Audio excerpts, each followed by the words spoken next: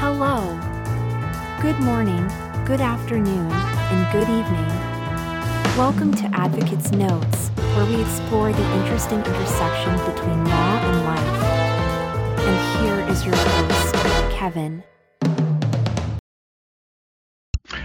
Welcome to Advocate's Notes, the podcast where we dive into the intersection between law and life. I am your host, Kevin, and today we are diving into a fascinating discussion on two ancient yet ever relevant legal maxims. The first is called nemo, quod, habet, and the next is caveat emptor. So whether you are a legal eagle or just curious about the law, this episode is for you.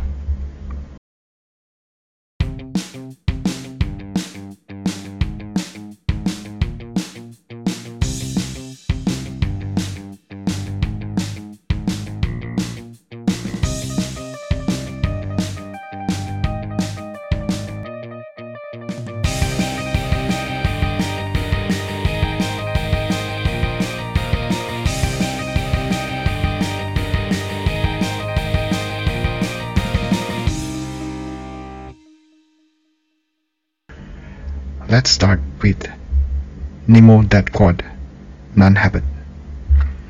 This Latin phrase sounds complex, but its concept is something that we intuitively understand. It translates to, one cannot give away what one does not have. So imagine if you are at a coffee shop and your friend tries to give you a slice of cake. But if your friend hasn't bought the cake or doesn't own it yet, your friend cannot give it to you, right? And that's nemo dat in a nutshell. This idea traces back to Roman times, and it's credited to a wise jurist named Ulpian. He played a key role in shaping the Digest of Justinian, which was a cornerstone of Roman law. Now, how does this legal maxim, nemo, quod, habet, apply to your life? Now consider if you bought a bike from someone, and if that bike was stolen, the seller cannot legally transfer the ownership to you because it was never his to sell you in the first place. This legal maxim protects you in various situations, from dealing with stolen goods to navigating void agreements and to understanding complexities in bankruptcy.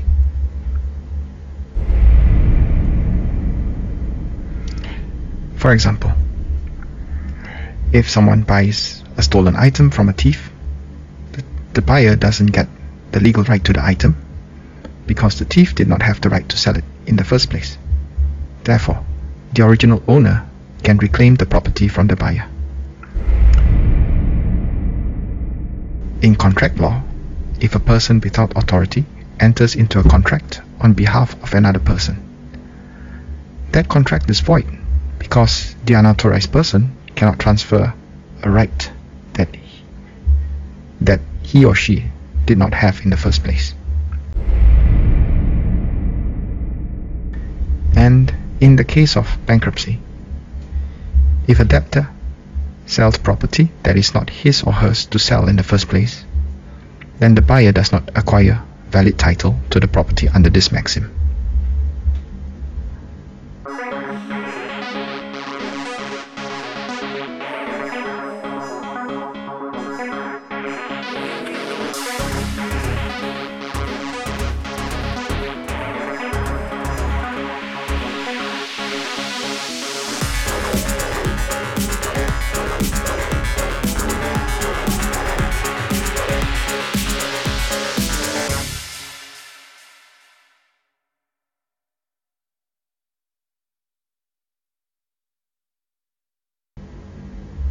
Shifting gears, let's talk about caveat emptor. Caveat emptor is another legal maxim, and it means let the buyer beware. Let the buyer beware. This old maxim placed the responsibility on buyers to check what they are buying is what it's supposed to be. Imagine if you're buying a used car, and in the past it was primarily on you to ensure that the car is in good condition and that the seller is legitimate, is genuine. However, times have changed, and nowadays laws often require sellers to be upfront and honest about what they're selling. If a seller hides that the car had, for example, major accidents, they could be in hot water for misleading you. This shift helps to protect buyers from fraud and ensures fairness in transactions.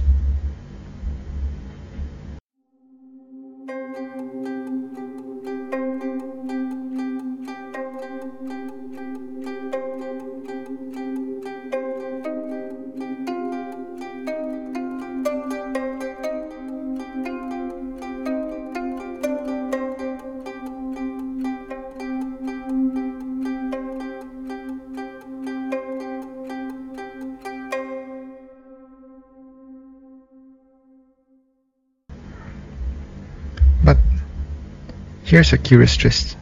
What about things that don't exist just yet? Like a house that's yet to be built, or a dress that's yet to be sewn. Are these sellers making promises that they cannot keep? For example, can a house builder promise to sell you a house that hasn't been built yet, since the house doesn't exist? Or can a tailor promise to sell you a dress when the dress hasn't been sewn? Well, the truth is, in cases like this, the seller isn't just selling a physical item. In fact, they're selling their skill, their promise to create something for you. The tailor is selling the promise to sew the dress, and the builder is selling you a commitment to construct a house. And it actually aligns with nemo. They can't give what they don't have, but they can promise their expertise and their labor.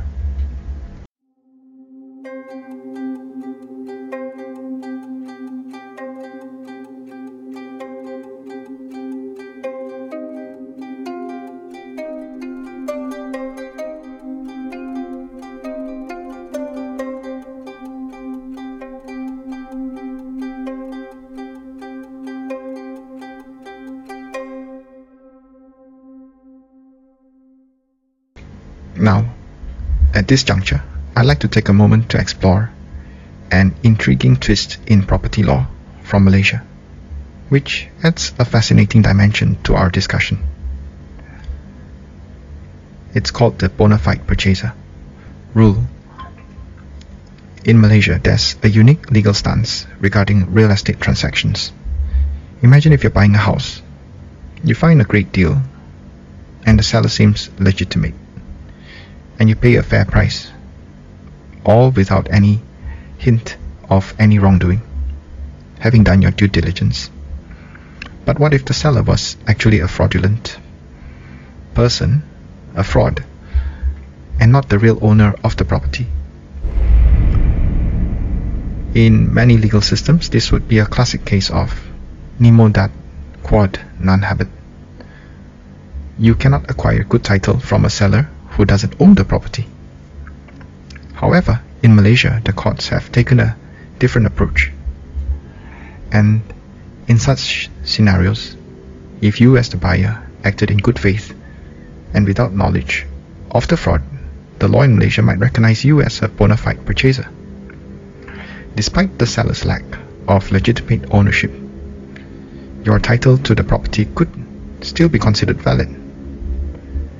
And this position is quite interesting because it seems to conflict with the maxim nemo, quod, habet. But you know, law is interpreted differently in different countries, and this is an illustration of that reality.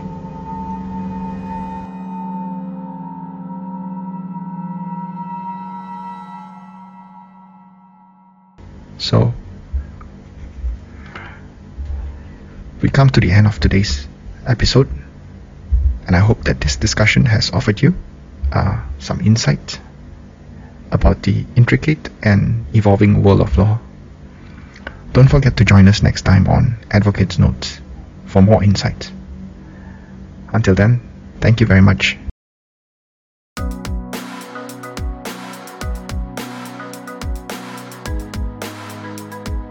Thank you very much for joining us on our podcast. Join us again next time as we explore the intersection of law and life.